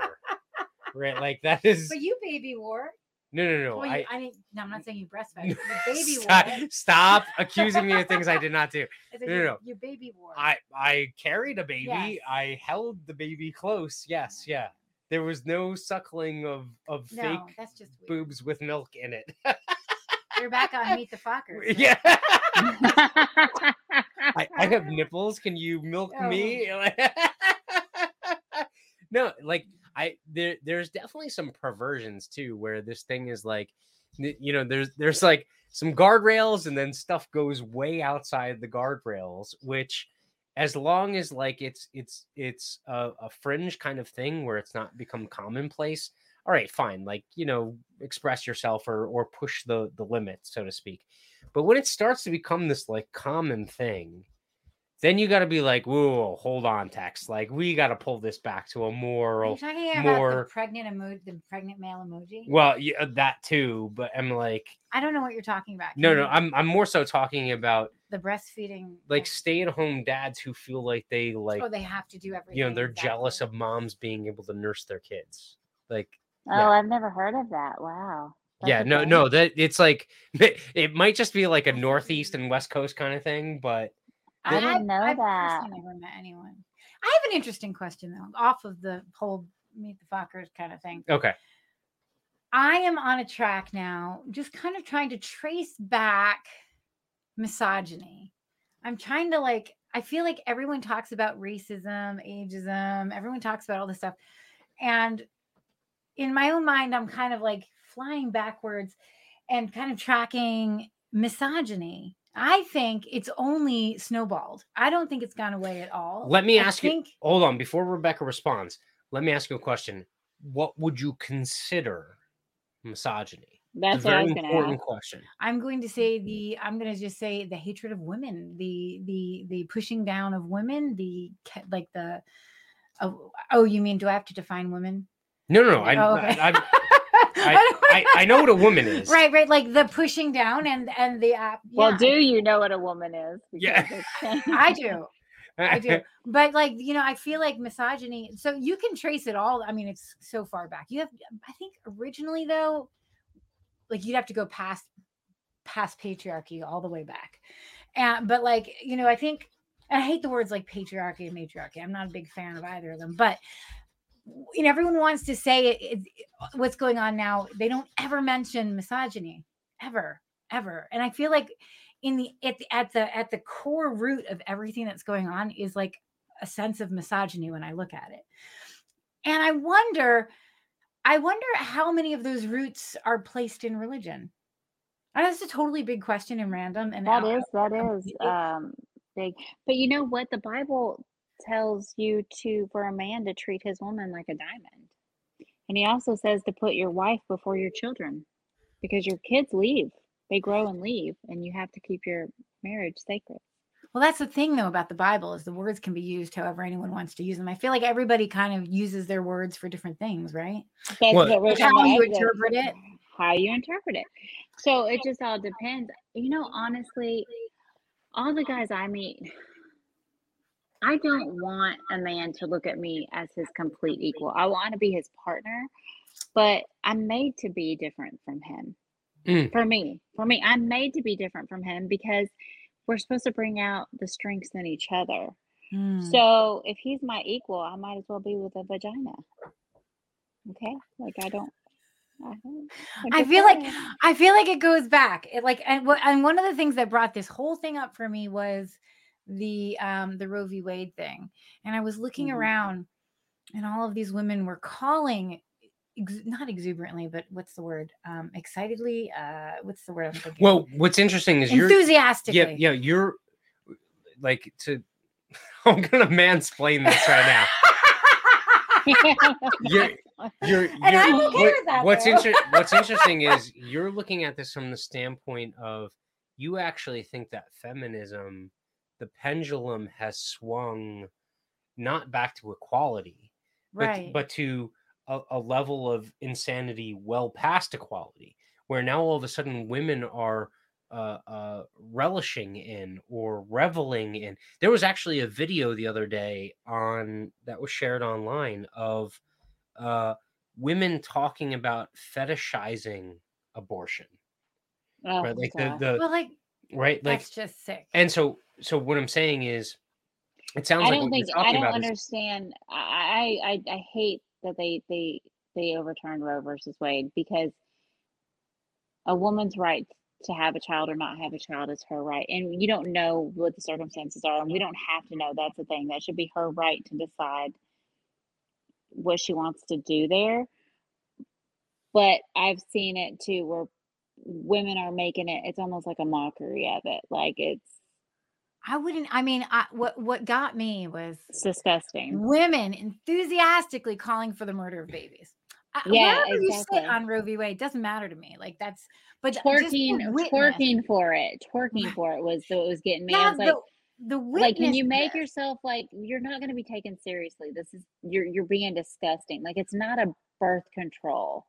Like, you're not only Right. ending a human life, but you're also hurting your own body every time you do something like that.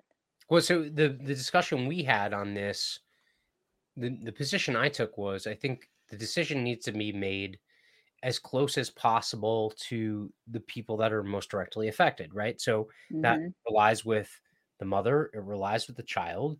There is some input from the father, right? And maybe, and this is a big asterisk, maybe the local community. I don't think the state government, I don't even think the county government should have any say in it, right? Like, I think, Nobody should have a say in it, but right? like you said, the closest people involved. Exactly. It should be like a family or very close community based decision. So the what's funny is, within the liberty community, the debate then happens once the Supreme Court ruling comes down.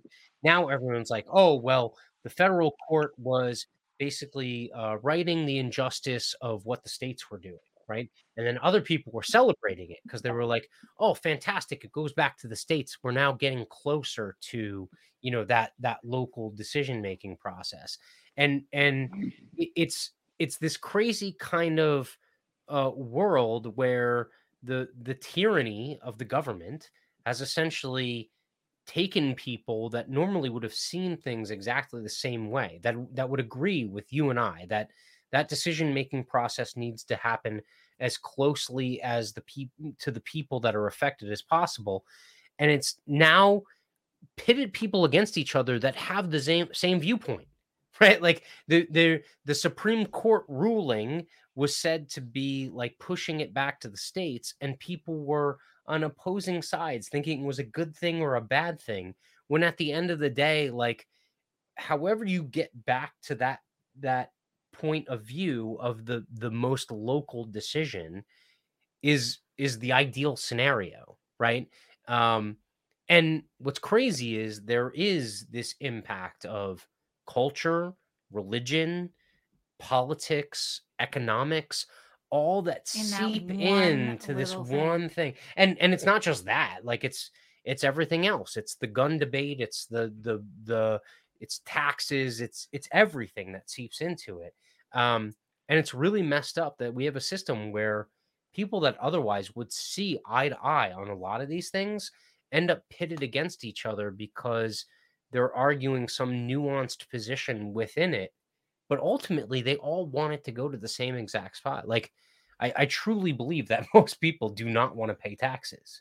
At the Hmm. same time, you get people that are fighting amongst Right. Well, themselves. I think a Well, which lot of are good and which are it bad. too.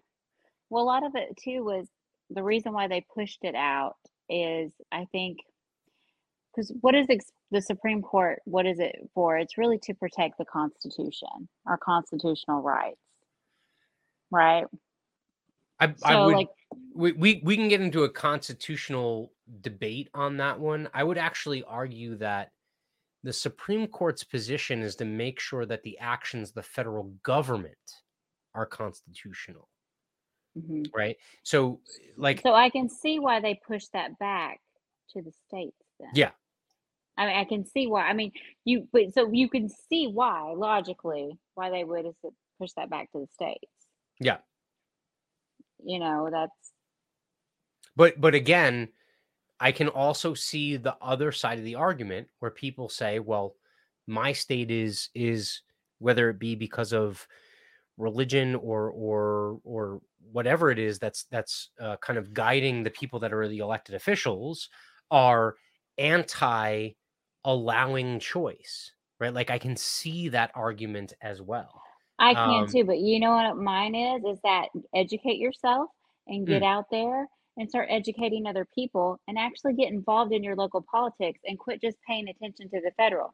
We have more people who will just vote for the president of the United States, but will do nothing in their local towns, local communities, or state. And they don't realize they all play a part together. That's how democracy is supposed to work. Yeah. That Okay.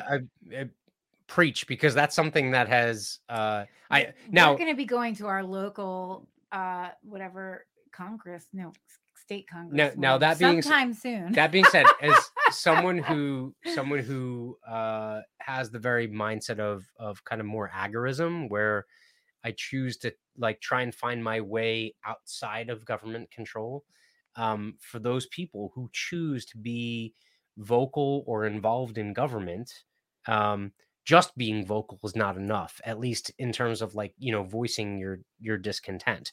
So from your point, Rebecca, yes, 100%.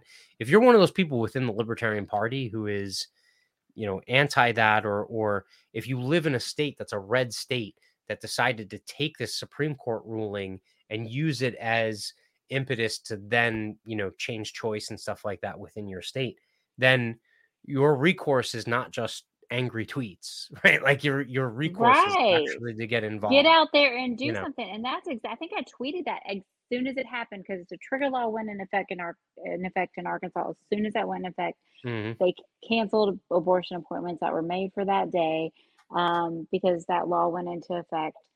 And it doesn't matter if you're rape or incest or anything, like you can't have it. Diary of a Modern Caveman said, "Liberty's the worst about going after local politics where they could have meaningful impacts."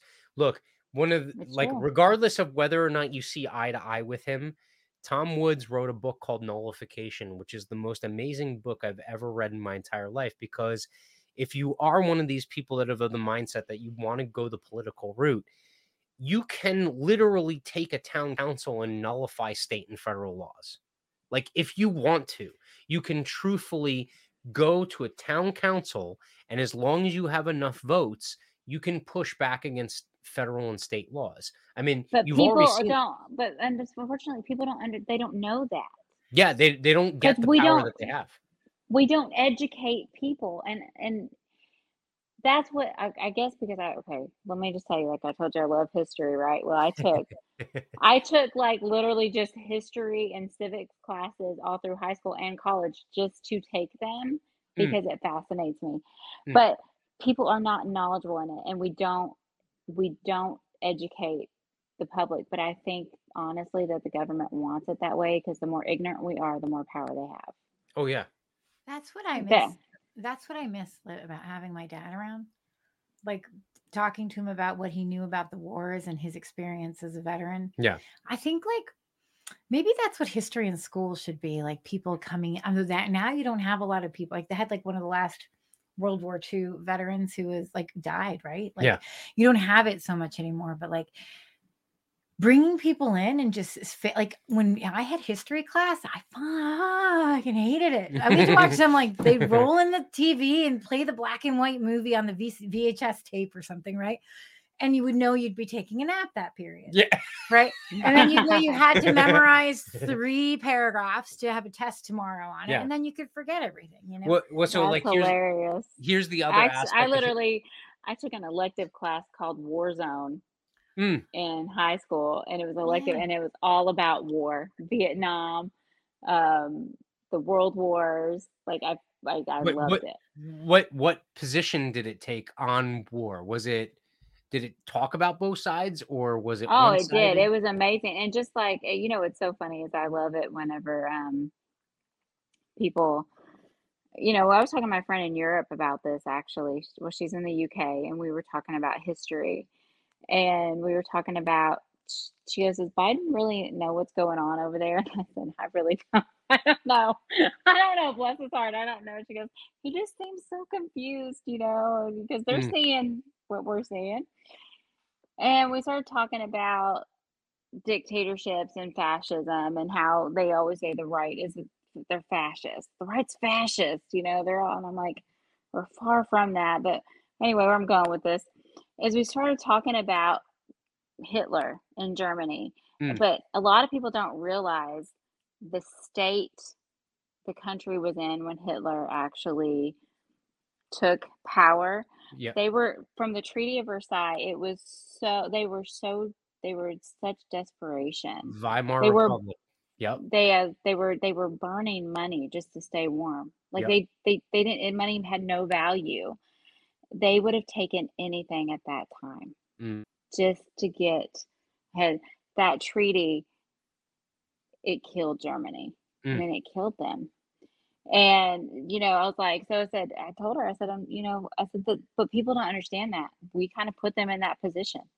We almost, I mean, in our own way, because we were part of World War I, we put them in that position, but we don't take responsibility for it. And we don't teach that. All we taught was Hitler and the Holocaust, and Hitler did all these bad things. That is like, like we talked about the Civil War earlier, talking about World War II, like we can talk about Vietnam, which Jocelyn's father was involved in, Korea. Yeah, he just knew so much. Yeah, but so from that standpoint, if you talk to people that were actually involved in this thing, how much cooler would history be? Well, not necessarily just cooler, but you would also understand that these things are not simple, cut and dry. No, exactly. Right? Like anyone who thinks that Lincoln was a choir boy is wrong, right? Thank you.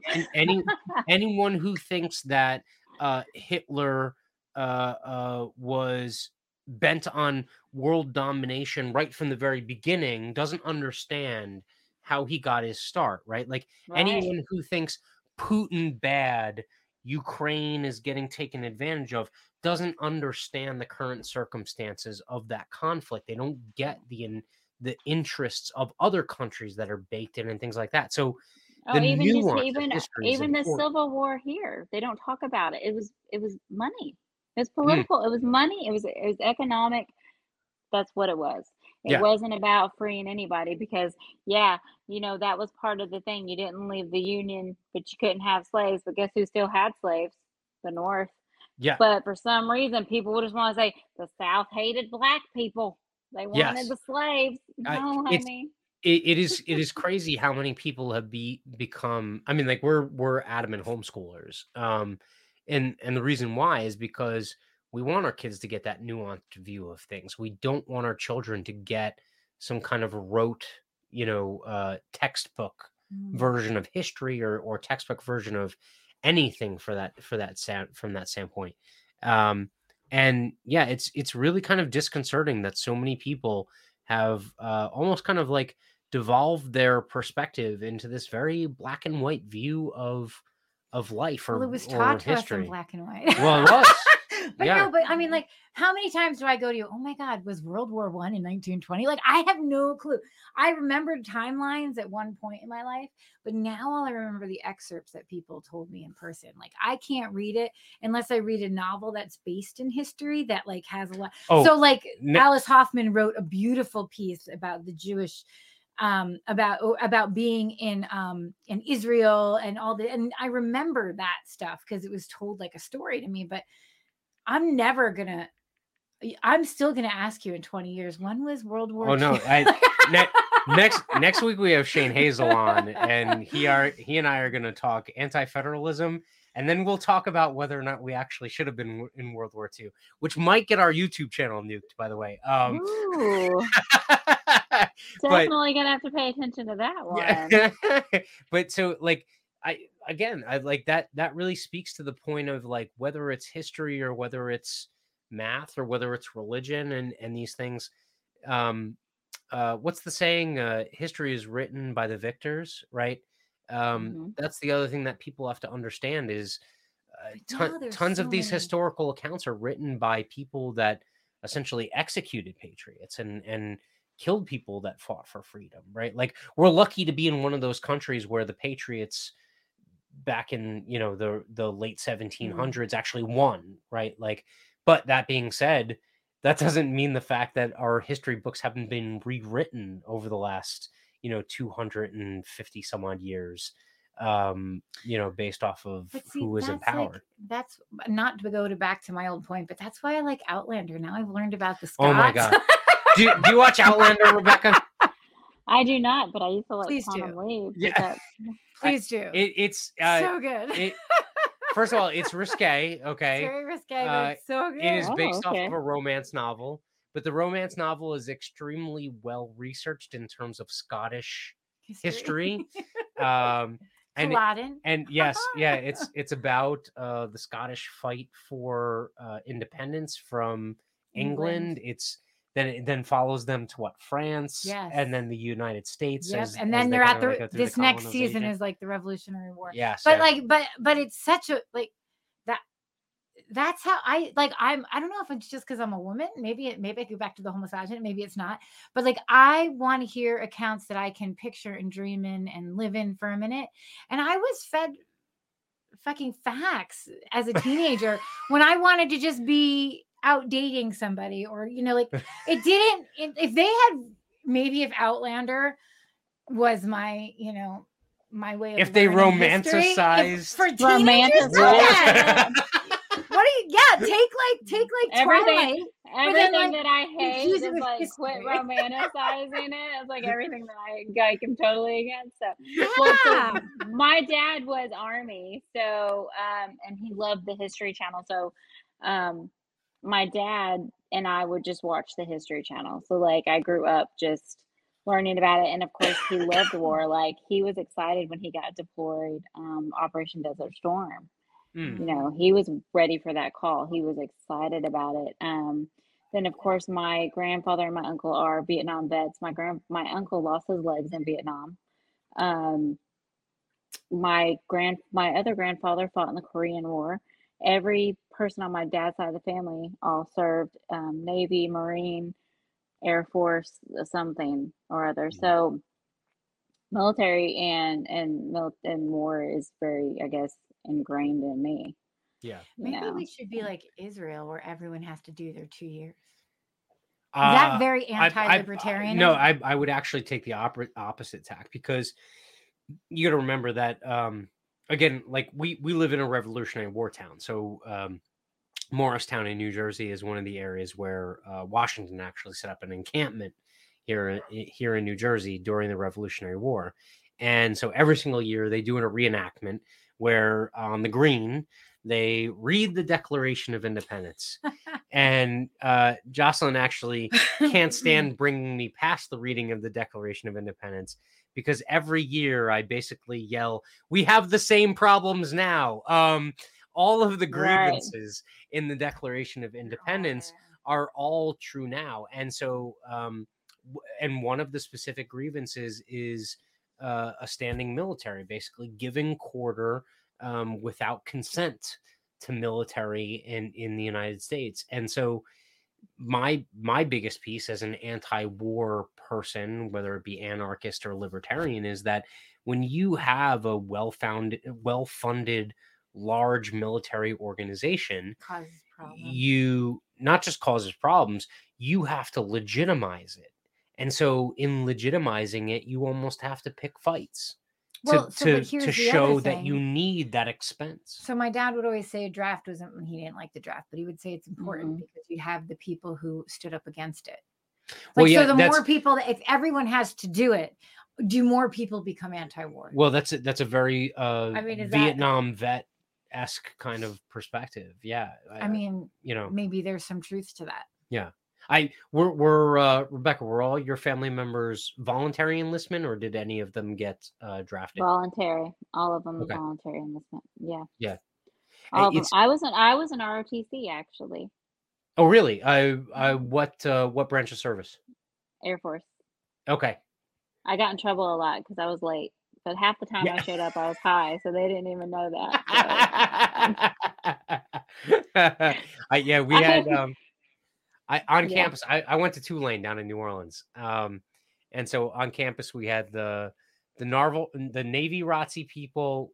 We had the Army ROTC people, which were in the vast minority. And the most of them were all Air Force ROTC, and the reason why is because it was a bunch of northeastern white liberals that overpaid to go to a southern school, and so a lot of them wanted like some desk jockey job in the Air Force in order to like say that they served. That's awesome. Yeah, I loved. You know what? I did like it though. I did like it when I wasn't having to march all the time because I was tardy.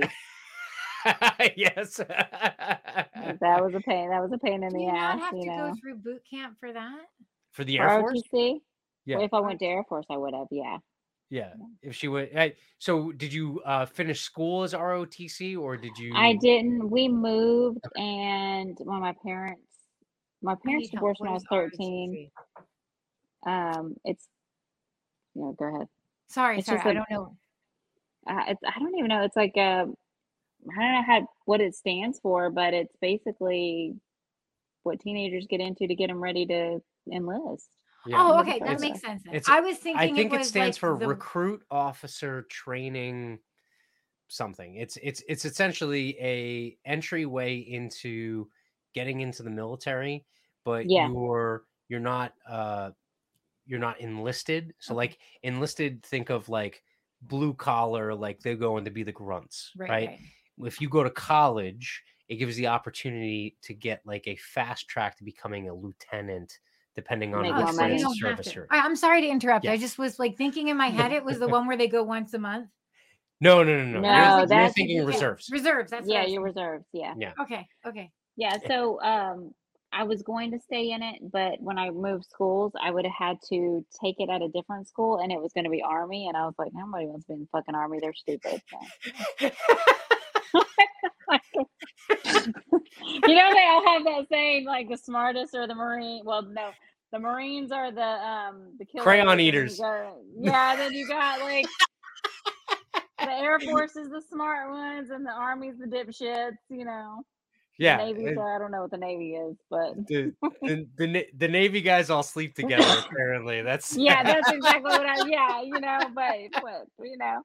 But it's funny, you know, what's funny is that when I graduated high school, so like I said, all my family, my dad's side of the family, military, they like I don't want to say my maiden name, but they call my name like Rebecca, you know, so and so. And I started going across the stage, and you can't hear nothing but hoorah. I was like, oh my God, did they just hoorah at my graduation? Got to be kidding me right now. You know, from that standpoint too, like again, like talking about the dynamic with like organized religion or whatever you want to talk about, the idea of community, right? Like people who are hungry for community. I mean, like if you're looking for community, right? Like the military is most definitely a community. I wouldn't like you could argue the merits of what that community is based off of, but if you are someone who is like an at-risk youth, if you're someone who comes from a poor family, or if you're someone who feels like you don't connect with other people, like you are thrown into a group of people that have a similar circumstance in life. Once you get into that group, that you then become a part of, right? Like it's family. It's your yeah, family. it's and it can have its positives, and it can also be, as we've seen with the United States in multiple situations, can be contorted or misused, you know, or abused, so to speak, you know. That would probably be where I lean a little, I guess you could say, conservative and right, is that I do have a high respect for our military service men and women because a lot of them do voluntarily go, and they are under the thumb of the government. They're going to be the first ones that have to take these vaccinations. They're going to be the first ones that are put on these test things. You know, they're going to be the first ones to walk into fire. You know, they're the first ones that have to leave their families, and not by choice. This is not a popular opinion, but if less people didn't go into the military, would the government have as much? I guess they would just draft, right? No, in fact, what's interesting is so the recruitment rates have dropped severely over the last few years, and so much so that a push within the Libertarian Party has been to get the Defend the Guard bill passed, which essentially is, and if you're, I don't know if you're familiar with this, Rebecca, but a lot of the states have National Guard. Yeah, that's what I was thinking. And then they have We have it. Then they have active military service. And so if you have a shortage of personnel within the Marines and the Army and the Navy and the Air Force, they will deploy the state National Guard. And so a lot of presidents, namely the last 3, have abused the National Guards of many states by having them run active military campaigns over in the Middle East. Whereas the National Guard is technically, their main goal is to protect the United States and, domestically respond to catastrophes and stuff like that. Part of the reason why Katrina was so bad was because the Louisiana National Guard was mostly deployed overseas.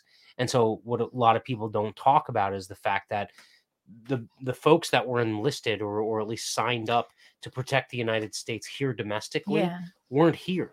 They were being used to, expand oil rights or fight the battle of Saudi Arabia or other countries over in the Middle East when they really shouldn't have been there. What's the name of that? Well, it's Defend funny that you brought that up, because I was actually trying to look for it while we were talking before. But I'm actually going on September 11th to the state capitol to help defend that with the libertarians here, because my dad was Army Guard. He was Army National Guard. So, like I said, it has a place in my heart. Yeah, that definitely hits close to home. Was it? Yeah. He died in 9/11. No. They're having on September 11th. They're going to rally at the Capitol. No, but in Washington. He was active National Guard he was active in Arkansas. Okay. Let me get Jocelyn on.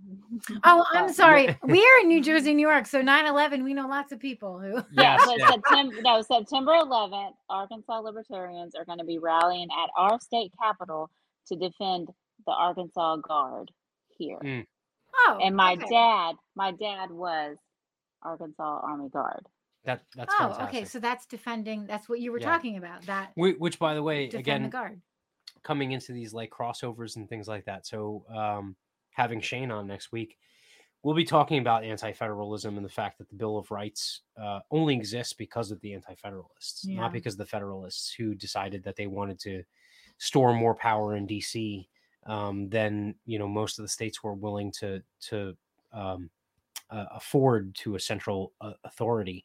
But the 10th Amendment is essentially the foundation for the Defend the Guard bill. And Ron Johnson has the 10th Amendment in his in Wisconsin. He does. So office. So Senator Ron Johnson is one of the guys who was, interestingly enough. So I just totally changed topic. Yes. I don't know if you are a watcher, Rebecca, but have you ever heard of the High Wire with Del Bigtree? Ah, so great. Okay, you should watch it. Yeah, so Del runs a organization called the Informed Consent Action Network, and he's done a lot of work during the COVID pandemic, epidemic, whatever you want to call it, talking about informed consent. He's basically everything that has been listed as disinformation and conspiracy theory. He was out in front of and has since been. Most of it has since been proven fairly credible. But so one of the things that he did recently was he interviewed Senator Ron Johnson, who's the Republican senator from Wisconsin. And he's actually one of the last remaining Tea Partiers that's in DC. And I make this point all the time. Like if I was still political, it would probably have more impact. But I think the Tea Party should still be holding out. If you remember, the Tea Party were the ones that decided that they weren't going to confirm the federal budget for like 8 weeks. And all of a sudden, like, the world was going to come to an end and everything was going to fall apart. And, and they signed it. I think they should still be holding out. I would relish that if DC just fell to its knees because a handful of people wouldn't sign off on the budget. I thought that would have been absolutely fantastic. But they might have just taken them out in handcuffs. Probably they would have found something to trump them up, or something wrong with them. There would have been the FBI would have almost assuredly found some documentation on each one of them. But so yeah, no, Ron Johnson was an interview of his recently, and he's got the 10th Amendment up there, and I think people really don't understand the government and the history that led to it that they have right now, because, and even more so than the 10th Amendment, I think people don't understand the 9th Amendment. The idea that, you know, again, as an advocate for natural rights and natural law, if you don't understand the 9th Amendment and the fact that you as an individual, if you don't cede certain, you know, rights and basically responsibilities to the state or the federal government, you get to retain them. We've lost sight of that, you know, as 330 million people, we don't understand how powerful we are as individuals. And it's really unfortunate, you know, that we've gotten to that point, but is what it is, you know, like we're faced with the life that we have right now, you know? Right. So, but yeah, I don't know. Do you have any other questions for Rebecca? I'm like, I know that you got in late, so. No. I keep changing topic just because things hit my head. Well, you just said the 10th Amendment, and I was like, it was on his thing, and then you were like, what? No, that is a huge deal. If anyone is interested, definitely Google, or no, don't Google. DuckDuckGo, the 10th Amendment Center, and kind of get some information on the Defend the Guard bill, because I think that's absolutely fantastic. Sounds like such a good book. Because if someone chooses to sit and defend this land here and home, they should have that choice when they sign on the line. Let me ask you, Rebecca, what kind of experience have you had with that? Like, have you been involved in that until now, or are you just getting going with it? The Defend the Guard? Yes, yeah. I actually had just saw a few weeks ago, the Libertarian Party of Arkansas had posted it, and I was like, obviously that's something I want to support, you know. Yeah. Because so it's been pushed in a number of states, and Scott Horton is one of the ones that's really pushing it. Jeff Deist is pushing it. There's a couple of other people. And what's crazy is when this bill, or at least the discussion of this bill, hits committee, the people that are elected, that are supposedly understanding of all of the things that are happening within our government, when it's highlighted what is actually going on, they are appalled. And then what happens is they still vote against the shit. Because that's the human effect. Well, it's not just the human effect. It is. We got to go back to what we were talking about before. Like you want to talk about some, you know, how some of like people's political persuasions or whatever are simpatico. I mean, like the people who were JFK Democrats back in the late 60s and early 70s, very much so would find a home in the Libertarian Party being anti-war, because obviously it's rumored that the reason why he was assassinated was because of his fight against the military-industrial complex. And it is completely evident when you bring the Defend the Guard bill before these state legislatures, because one, they have no clue what's going on. And two, at the same time, they are so they have the military-industrial complex in their pockets so much that they, even despite the fact that they're appalled by what's going on, they still can't find that's like the moral fortitude to be able to vote against. That's like the doctors who stood up and said this vaccine shouldn't go to 6 months to 5-year-olds, and we have all these questions, and this doesn't make sense, and this doesn't make sense. But do you vote for it? Yes. Yeah. Yes. Yeah. One person abstained out of all of the doctors to make that emergency use authorization for 5 months to 6 years. Same thing. Yes. It's like the relationship to the companies. Well, it's like to pull a parallel. It's like believing just in case, right? Oh, but then doing, but then doing the bad stuff. It's calling the priest in. Well, I don't know. Is it backwards? Is it doing the bad stuff, or is it calling the priest in? No. It's doing the bad stuff, and then you call the priest in the end for, special dispensation before you pass away, and be like, oh, I finally found the truth. Like I think that's kind of very, very similar. It's really We live in a world. We live in a world that I prefer to trust myself and my family than most other people.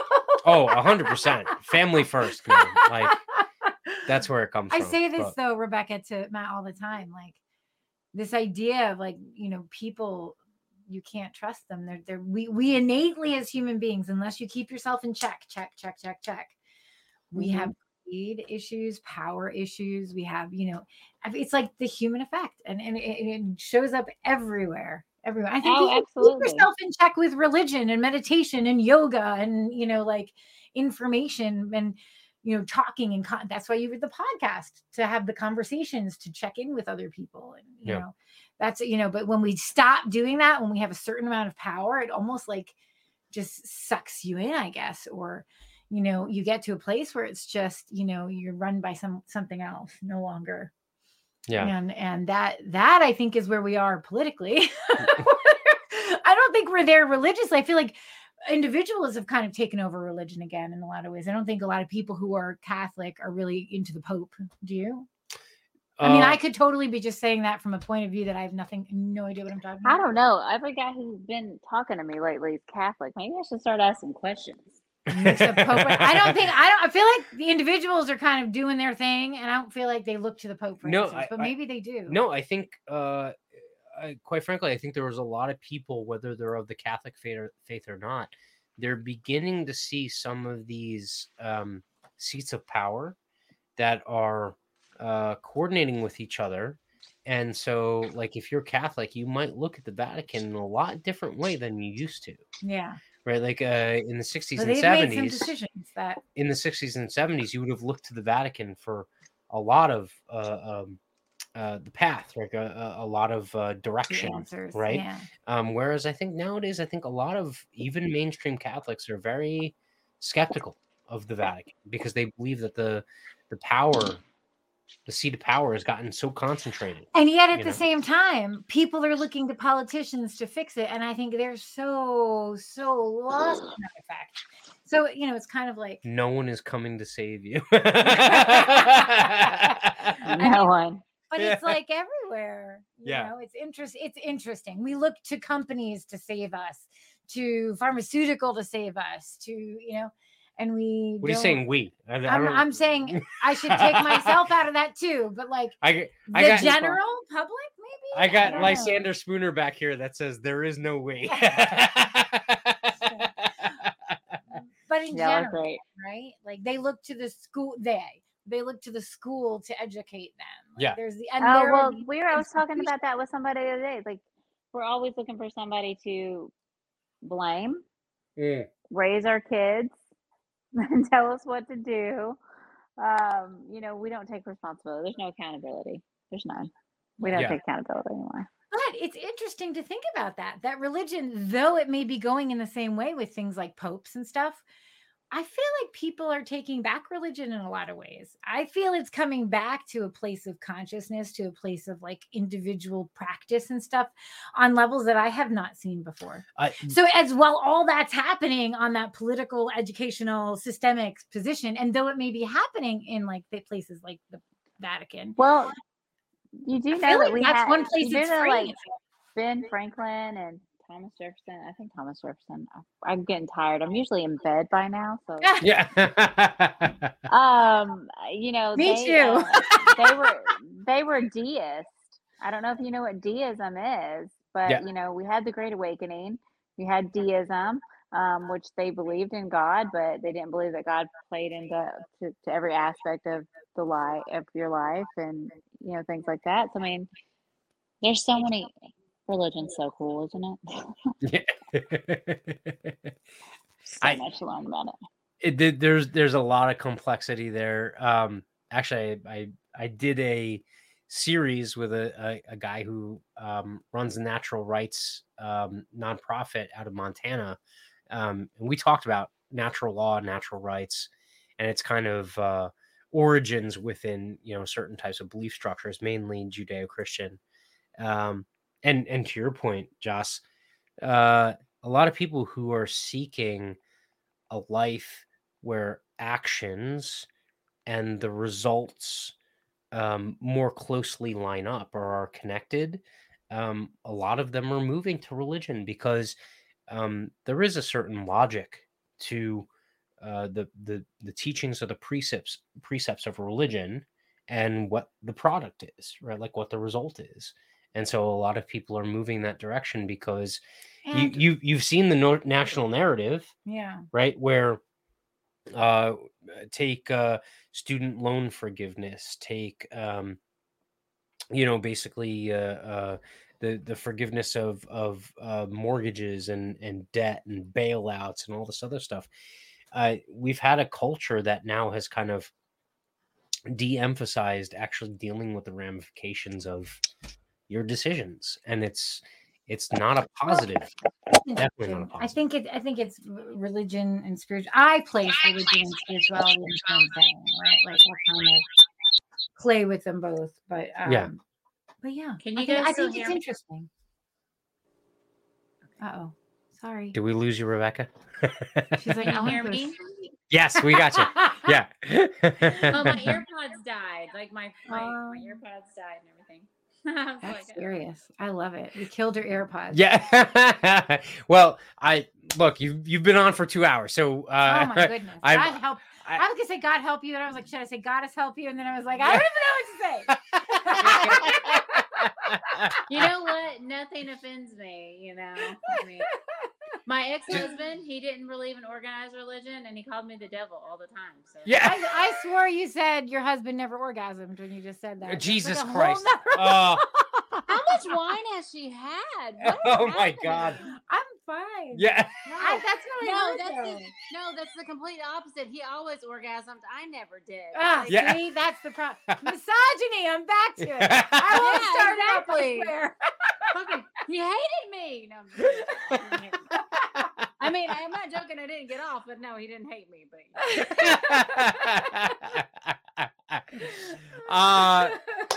I can't say anything after that. I think we have to close the show. Y'all, it's been so much fun talking to you guys. I hope that you have a wonderful night. Yes, thank you so much for taking the time, Rebecca. We appreciate it. Look, we would love to have you back on if there's something that comes to your mind that you would like to discuss, or I'm pretty sure there's other stuff that's going to come up for us. Absolutely. We'll definitely invite you back on. So have an absolutely fantastic evening. And everyone, if you made it this long, thank you very much. You're a trooper. Definitely catch us next Monday night at 9 p.m. Eastern. Yeah, Shane Hazel is going to be with us next week on Monday. So should be an interesting one. I'm excited. I just want to learn. Yeah. I'm going to zip it up next week. Oh, he's definitely going to drop some knowledge on you. That's for sure. I'm going to learn. All right. Good night, you guys. Have a good night, Rebecca. Everyone else, peace. We're out.